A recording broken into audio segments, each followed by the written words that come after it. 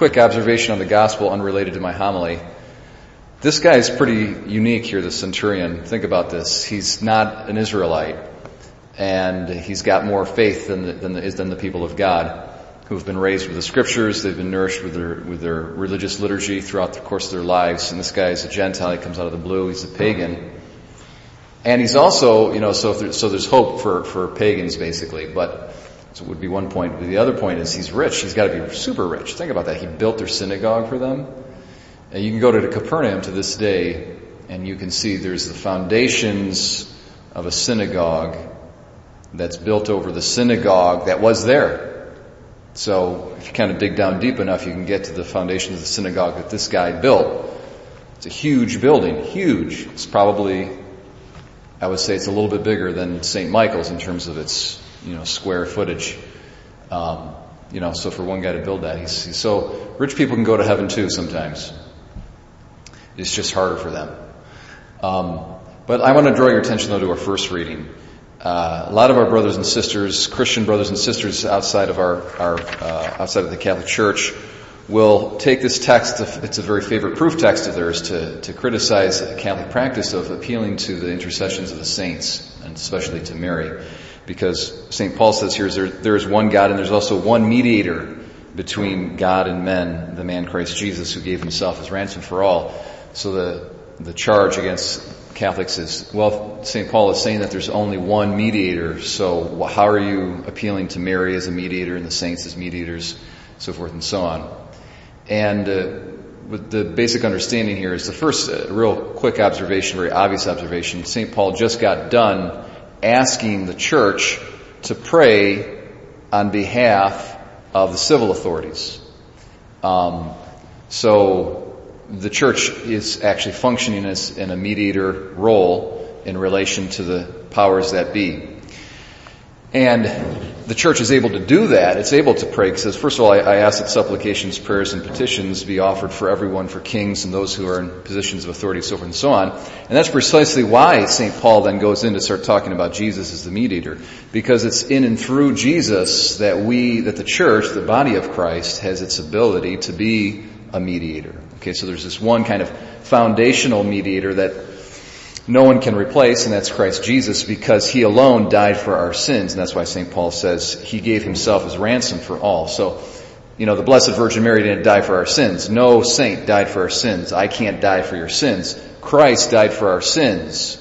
And because he's both God and man, he can be that perfect bridge. He can be the perfect sacrifice and make a perfect atonement for us. If a human being died, it's got limited value. Okay, so the atonement's only going to go so far. But if God dies, if God effects a ransom for us, that atonement is infinite and it's perfect because it's God. And so, in that sense, there's only one mediator. But the church has this beautiful ability to then become mystically united with the one mediator and hence have a mediatorial role in the world. And even as the church can do that, so individual saints can.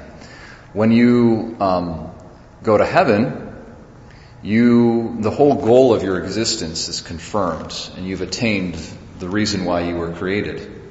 And your ability to be a mediator, in as much as your ability to pray for others, it's increased to the nth degree.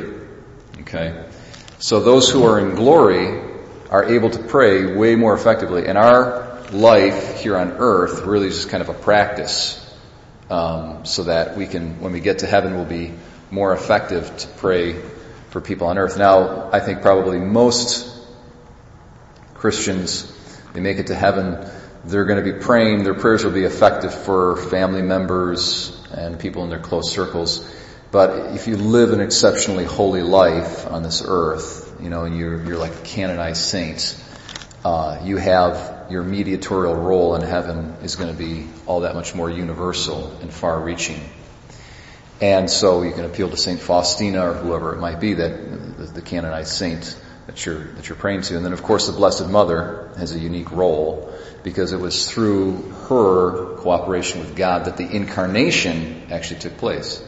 So the fact that that Jesus Christ is both God and man was put into effect by Mary's cooperation.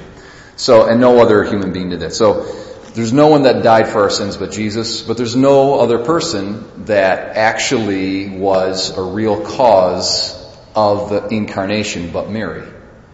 And that's a unique role. So there's no one that can fulfill that role that she did. And so correspondingly in heaven, God has given her, it's only fitting that God would give her a very powerful mediatorial role in heaven in terms of her prayers. So the takeaway is we need to pray. And that, because there's that one unique mediator, Jesus Christ, it doesn't mean we sit back and do nothing. Oh, he's done everything. He's done the work. We don't got to do anything. No.